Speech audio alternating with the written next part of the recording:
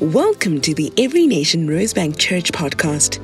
At our church, we honor God, make disciples, and transform nations. For more information about our church, visit everynationrosebank.org and don't forget to subscribe. We're going to receive an amazing message from Pastor Roger on the Holy Spirit, but he just asked me to share a quick testimony, and I do so with great delight. I had an opportunity recently. I had a meeting with a guy, and in the lead up to the meeting, we were exchanging emails, and he realized that I'm a pastor. And in that interaction, he, as people normally do when they realize I'm a pastor, decided to confess his sins.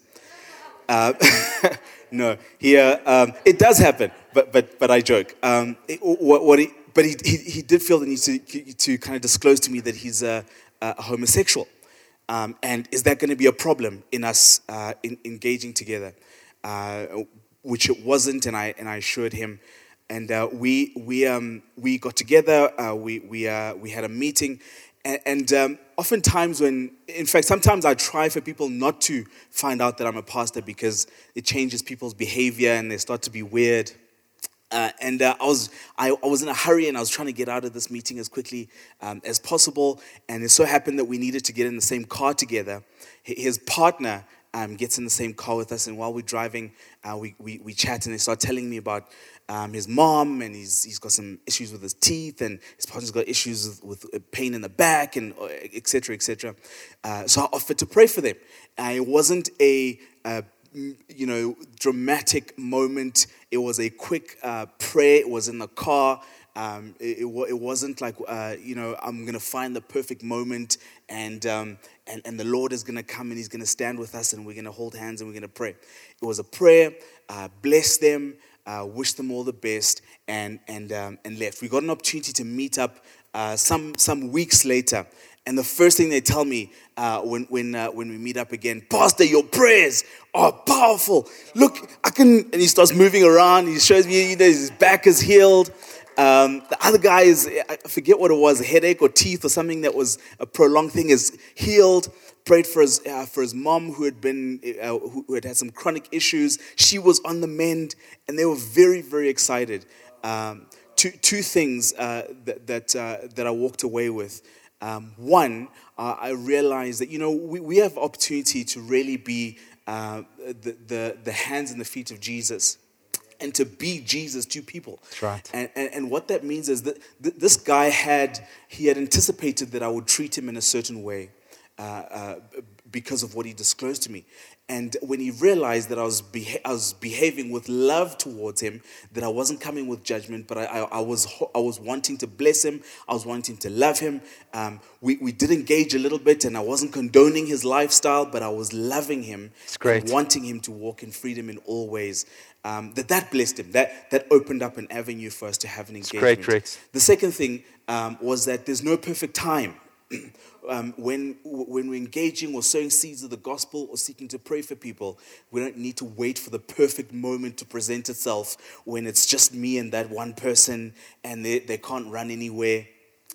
Offering to pray for somebody in eyes open, praying. The guy was driving, so definitely I didn't want his eyes closed. God can do what He needs to do.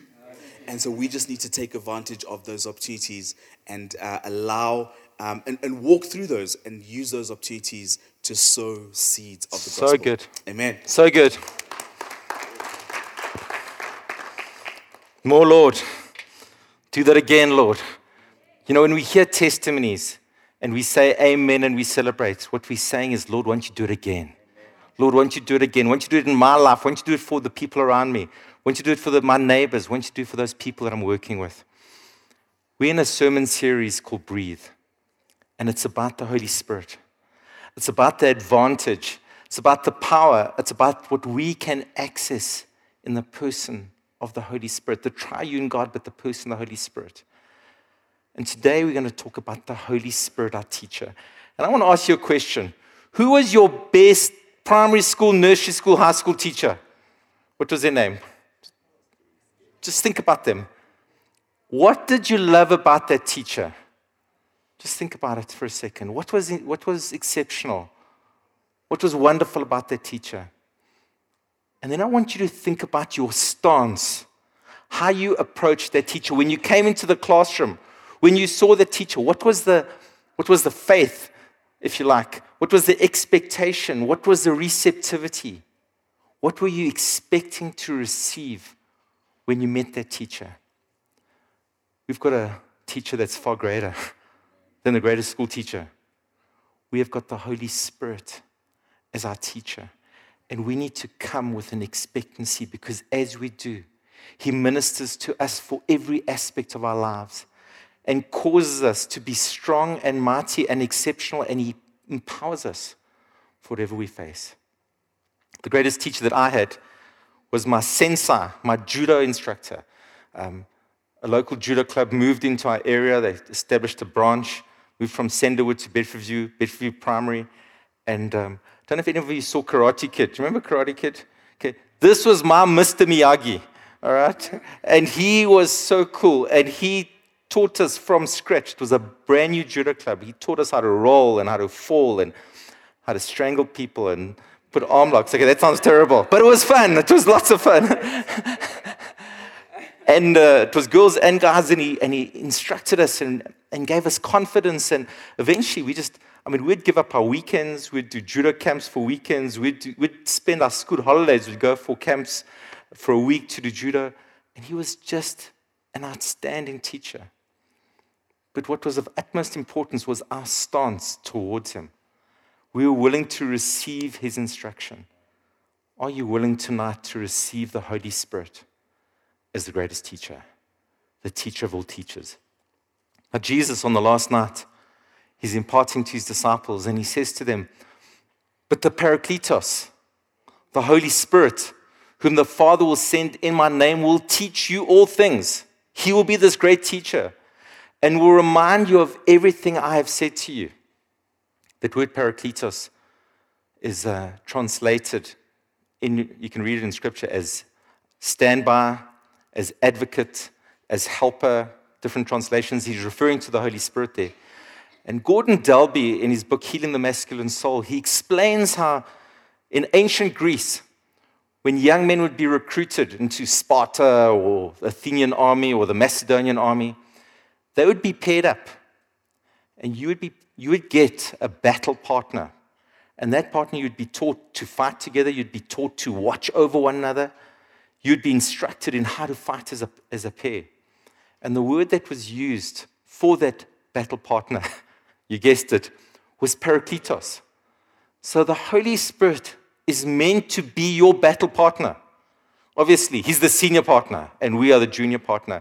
And he's the one who teaches us the ropes, and he's the one who leads us and has got our back.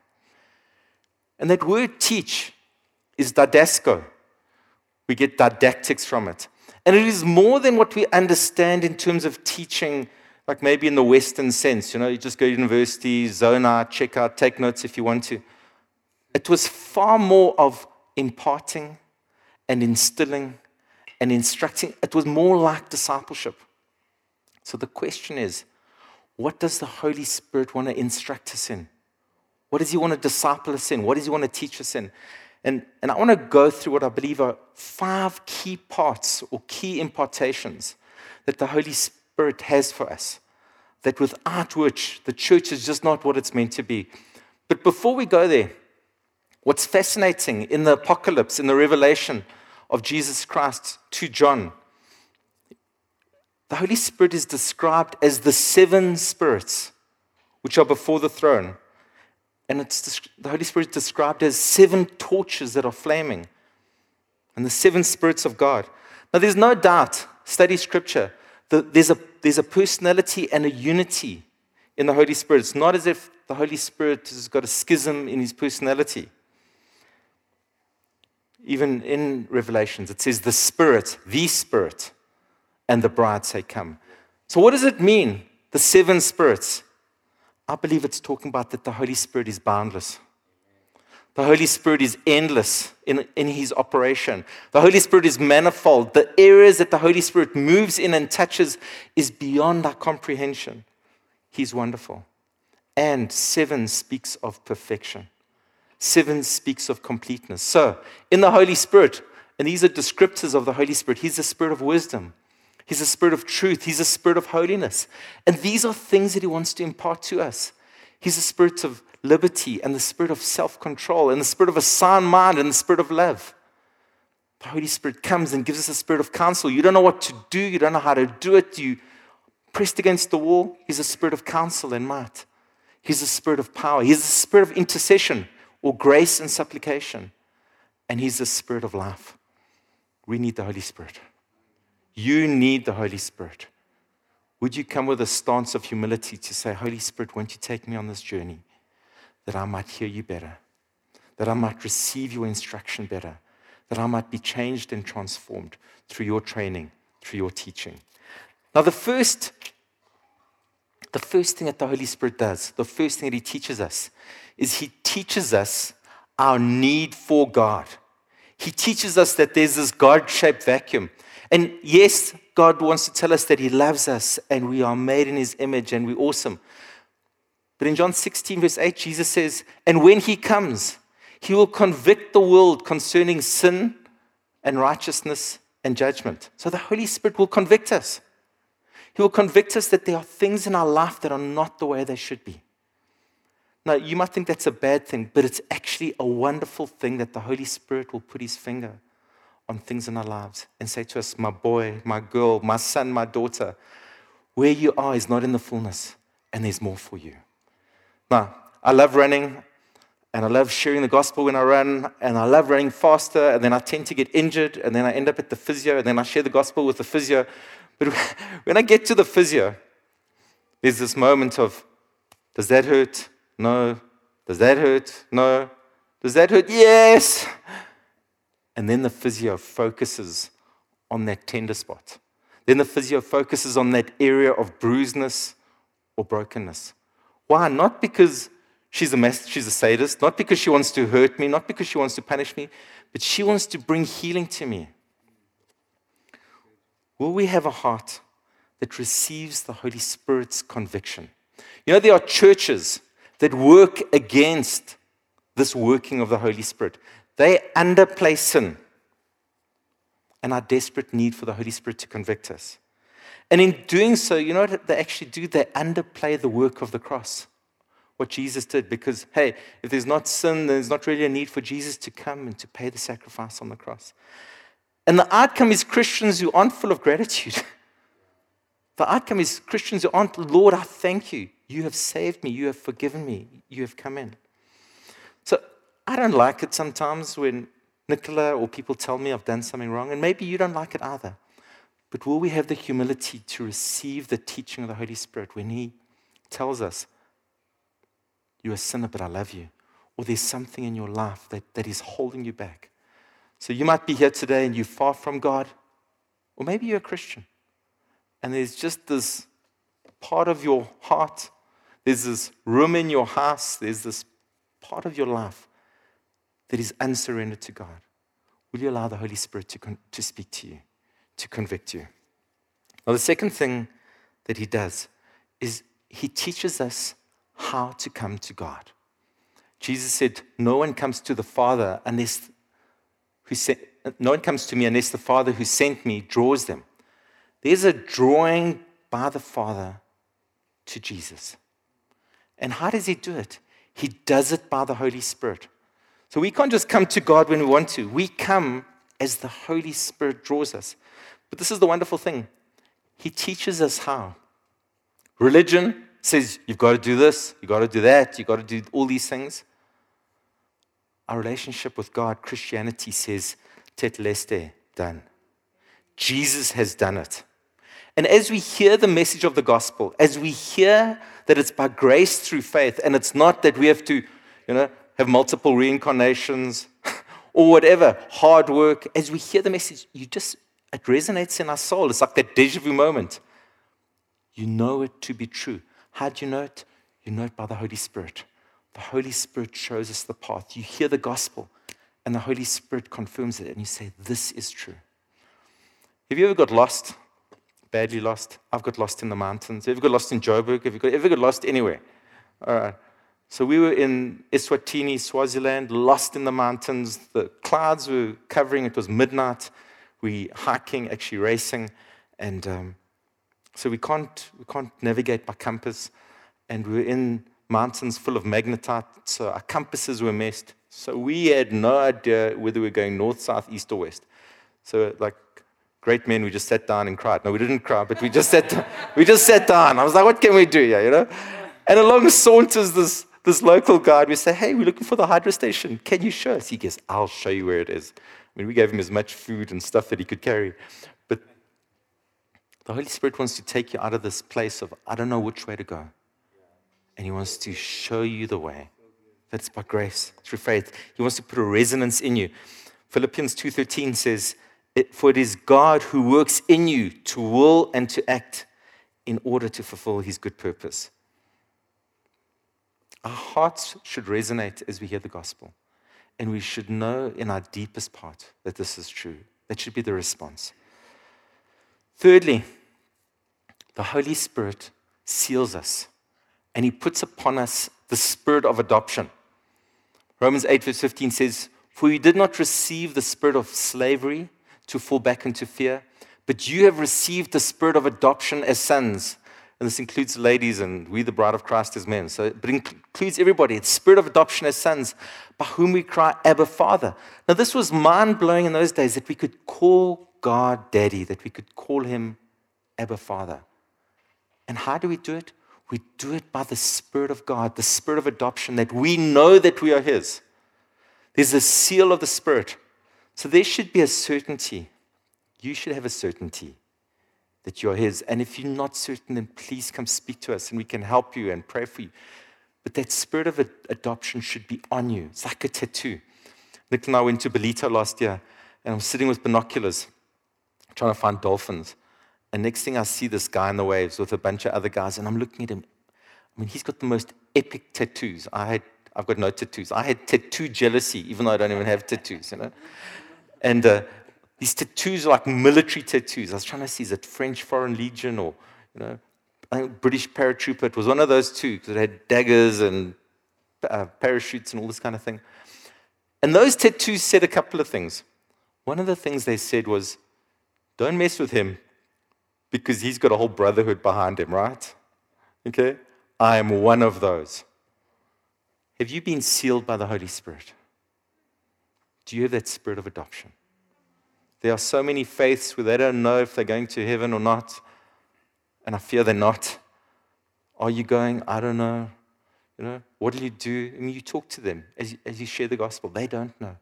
But there's a spirit of adoption that we live in, that we can have a confidence that we are his and he is ours. 1 Corinthians 2, 9-10, one of my favorite verses says, eyes not seen, nor ear heard, nor is entered into the heart of man the things which God has prepared for those who love him. But God has revealed them to us through his Spirit. He's saying you can't even imagine, you can't even dream, you can't even conceive of the wonders and the glory that is in store for us. He says, but by the Spirit, you've got that sense. By the Spirit, you've got that anticipation. And you know what? It's a game changer. Because this life is not the fullness. It's not YOLO. It's not you only live once, right? There is so much more. This life is just an audition. This life is just an introduction. So we change our stance. We don't fear death, and we're not trying to accumulate things for ourselves, experiences or finances or reputation. We are living for Jesus with the expectation, with the anticipation that God has got so much more for us. The Spirit has put something in our hearts, and we say, there's more, there's more, there's more. You don't have to maximize your life in terms of experiences and wealth, but you maximize your life in terms of walking and knowing God. The fourth thing that he does, what the Holy Spirit does, is he transforms us. Having convicted us of our sin and shown us the path that it's by grace through faith, and we've repented, we've turned, and we've got the spirit of adoption, he begins to work from the inside out. Now, the very word repent, metanoia, means a change in mind. So it's not just that our life should be a series of Britney Spears, whoops, I did it again. And I'm so glad I get forgiven. Okay? That's not the way we should be living our lives. In Ezekiel, speaking of a new covenant that Jesus brings, he says, I will put my spirit in you and move you to follow my decrees and be careful to keep my laws. Even Ezekiel says, I will write my law on your heart. No longer written on tablets of stone, but written on your heart.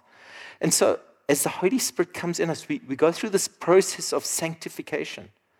And literally, we become more and more Christ-like. And no longer the lust of the flesh, no longer the lust of the eyes, no longer the boastful pride of life has got us in bondage.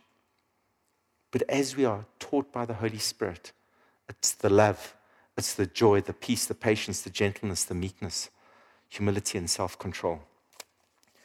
My wife said to me just recently, and I'm paraphrasing, she said exactly like this. She says, you know, you've really improved, she said to me. You've really improved, you know. And she was like happy with me, you know. And I was thinking, why did I take so long? Why did I take so long to grow in my Christ-likeness, to allow the Holy Spirit to transform me? Instead of taking the slow train that I seem to have taken, will you take the fast train to become more like Jesus? You know, when we fast, we always fast at the beginning of this year, beginning of the year as every nation. I don't know if this happens to you. You know, I love coffee, but, you know, after like 2-3 weeks of not drinking coffee, it's like, it smells a bit off. You know, my taste buds start to change. Have you ever had that? You know, when you really start eating healthily, then you have to like deliberately backslide, you know, by going for those, you know, for those things. And that's what God wants to do. He wants to transform you. He wants to sanctify you. That's what the Holy Spirit has come to do. I love what the psalmist says here. Teach me to do your will, for you are my God. May your good spirit lead me on level ground. The Holy Spirit is the great Mr. Miyagi. Okay, he's the great teacher. He's the great sensei. He's the great rabbi. Will you allow him to transform you from the inside out? Or are you going to be resistant and say, no, I'm staying just the way I am? He wants to transform us and to change us. Fifthly, the Holy Spirit takes us on an epic journey of walking out our primary and our secondary calling. So our primary calling, Os Guinness talks about this, we've all got the same primary calling. We are called to God. We're called to love God. We're called to worship God. And we are called to love our neighbor. Called to worship God, and we're called to witness and to be kind and to show love and touch people. That's our primary calling. But our secondary calling is unique. And maybe it's callings because there's multiple things that we're meant to do. But what is so interesting is all the examples of people who are outstanding in fulfilling their secondary calling were led and filled with the Holy Spirit. So here is the first mention of someone in whom the Spirit of God is upon. And you know the principle of first mention. You know, if it's there, you need to take notice of it. So it's Joseph. Joseph who's been through hard times. Joseph who's been betrayed. Joseph who's been put in jail. Joseph who's been forgotten by those he's been good to. And then finally, Joseph stands before Pharaoh and interprets a dream, and he tells Pharaoh what he needs to do and appoint people and save up the grain and prepare 7 good years and 7 bad years. And then Pharaoh says, what should we do? He says, appoint somebody. And then Pharaoh asked him, can we find anyone like this man, one in whom is the Spirit of God? Having the Holy Spirit as our teacher should make us head and shoulders above the rest. Okay? Having the Holy Spirit upon you as your teacher should cause you to excel in life, in marriage, in parenting, in the business sphere. It should cause you to be outstanding. There's a book short book, it impacted me years ago. It's called What If Jesus Was Never Born? And it looks at the impact of people who followed the Holy Spirit, who loved God, the impact of them on society. And it looks at everything from healthcare to education to science. And he talks about Christians who founded entire branches of science. I'm just going to mention a few of them to you. So these were people who the Spirit of God was upon, and God taught them and gave them creativity and caused them to excel. So, antiseptic surgery, Lister; bacteriology, Pasteur; calculus, Newton; chemistry, Boyle; electronics, Fleming; electromagnetics, Faraday; energetics, Kelvin; gynecology, Simpson; gas dynamics, Boyle.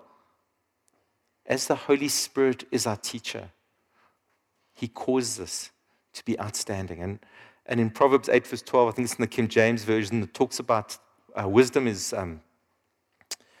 what's the word? Wisdom and the Holy Spirit are compared to one another. And it says, He causes us to find out the knowledge of witty inventions. I don't know what you're facing. The Holy Spirit is personified as wisdom. I don't know what you're facing, but you know God wants to give you a creativity. He wants to teach you.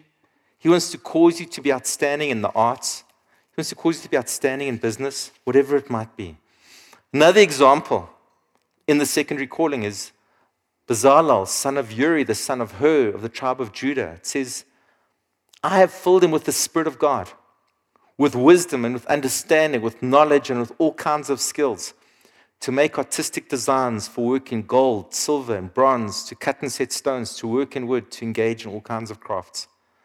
Now, I thank God for the Holy Spirit as He moves upon us, as He fills us, as He gives us the gift of tongues and baptizes us, and what happens in church. I thank God for all of that, and I say more. But I also want to say to you, Monday through to Friday, the Holy Spirit is meant to be upon you. The Holy Spirit is meant to be upon you, speaking to you, aiding you, assisting. I came into so-called full-time ministry when I was 40. Before that, God would speak to me in the shower, do this, don't do that, watch out for this. And He would lead and prosper in the business that I was doing with a number of other guys. And so the Holy Spirit was teaching me, will you press into the Holy Spirit as teacher to cause you to be outstanding in every sphere? Last thing that we are taught for, and then I'll talk about one downside, is we are taught, trained for discipleship and evangelism. When they bring you before the synagogues, when they bring you before the people who are accusing you, when you stand before people that you're afraid of, the rulers and the authorities, do not worry about how or what you are to speak in your defense or what you are to say. For the Holy Spirit will teach you in that very hour what you ought to say. In this running crew, I've shared the gospel, prayed, God's moved. Some people have come to church, some have got saved, and are in our church now. But I recently felt like the Holy Spirit say, up the temperature. So I sent a WhatsApp to 7 of them, and they're all unchurched, de-churched, unchristian, and typed out the message. And first I said, would you join me? I want to do a thing on resilience. And I thought, no, I'm just folding here. I don't want to teach them about resilience. What do I know about resilience? So I said, no, do you want to do a Bible study on knowing God? You know, so like direct. So of the 7 that I sent, 2 of them sent like these messages, hey, Roger, not my thing, but like we're still good. Like, I like you, you know. So 2 said no. Okay, so there's 5 left. Other 5 said yes. Of the 5, 1 like faded out. He made 1 session. The other 4 came. And it was awesome.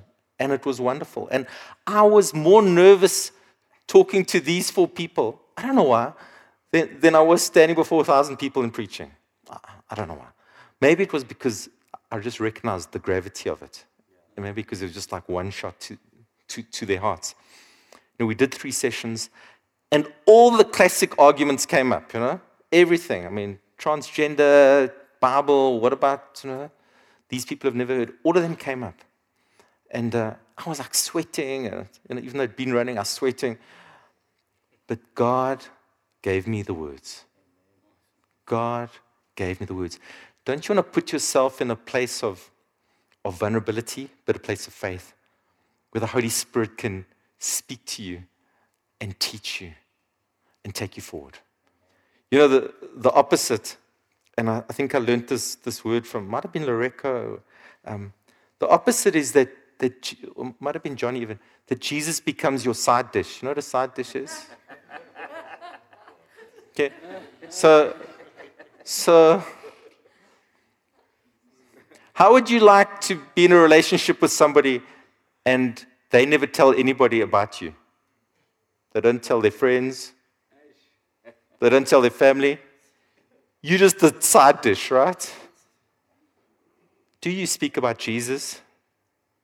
Do you tell of his goodness? When people say, how was your weekend? Hey, I went to church and God moved.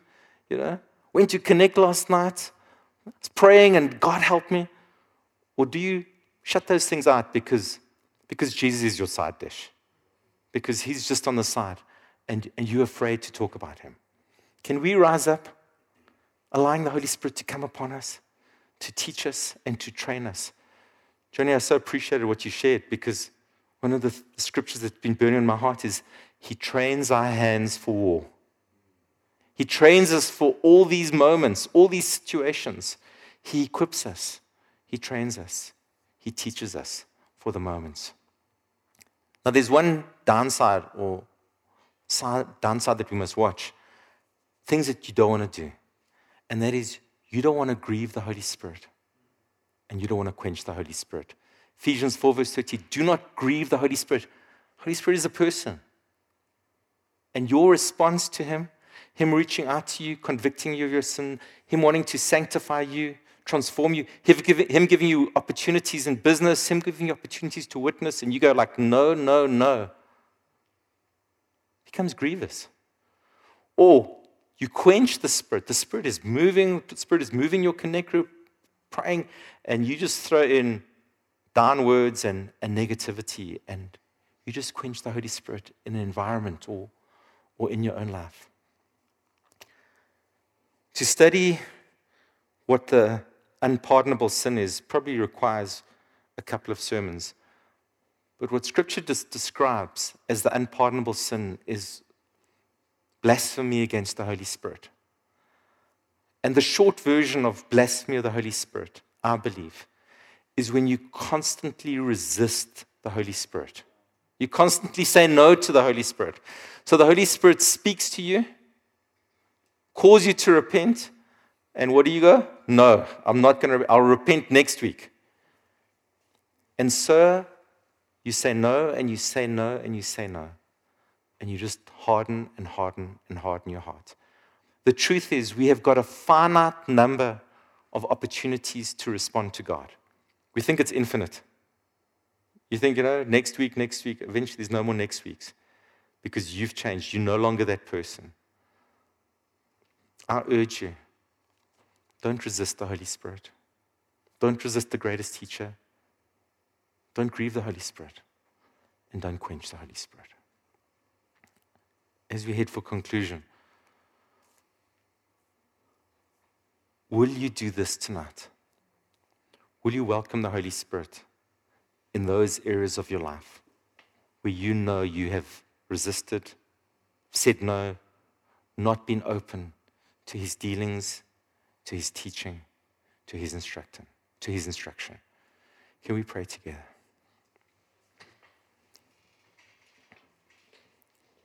Won't you have a moment with God? Won't you bring your heart before him? And won't you say again, Holy Spirit, come. Holy Spirit, speak again.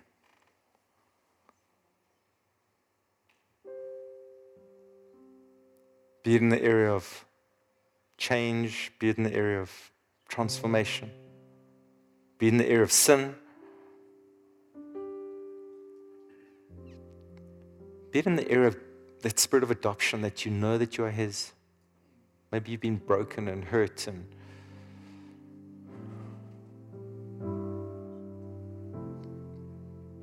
be it in the area of your calling, that you've been doing this outside of his instruction. Or be it in the area of sharing the gospel, speaking of the one who has loved you. Just welcome the Holy Spirit again.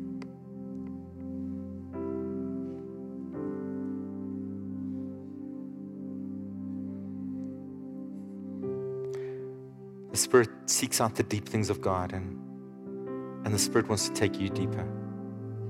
Wants to take me deeper.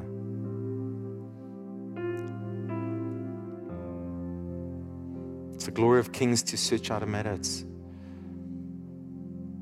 our glory to press into the Holy Spirit.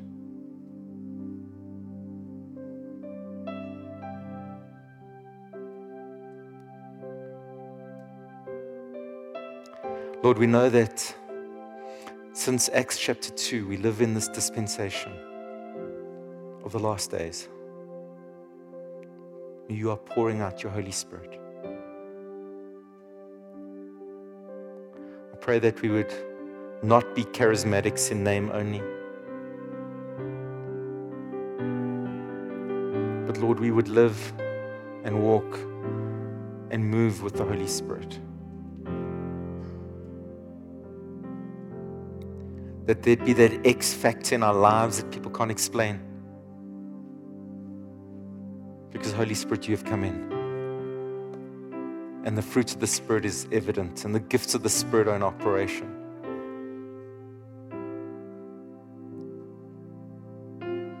And we are excelling in our secondary calling and excelling in our primary calling, speaking of you. Just while every head is bowed, I want to give you an opportunity. If you know that you're far from God, your life is not right, maybe you've never surrendered, or you've gone your own way, you've turned, and you find yourself far from Him. You find yourself literally with the pigs, and you want to come home. He doesn't reject you. He convicts you because He loves you. But the Father comes running towards you as you turn. So you don't clean up your act before you come to Him. But you come to Him with humility and He receives you. So if that's you tonight and your heart is beating, racing, and you know you need to make right with God, you need to receive forgiveness, I want to pray for you. The Bible says that if you confess me before men, I will confess you before the Father. So this isn't just a private matter. You need to be added to Jesus, and there's community as well. So if that's you, why don't you just lift up your hand? I'm going to pray for you. Is there anybody here? Thank you, Jesus. Thank you, Holy Spirit. Move across this place. Church, can we stand to our feet? Just lift up your hands. I'm going to pray. Holy Spirit, we welcome you as our teacher. Come upon us in fresh measure. Lord, train us in righteousness. Train our hands for war, Lord. Holy Spirit, we welcome you. Sanctify us. Take us forward. We pray that our lives might glorify you, might honor you. We welcome you, Holy Spirit, as our teacher. In Jesus' name, amen and amen. Thank you so much.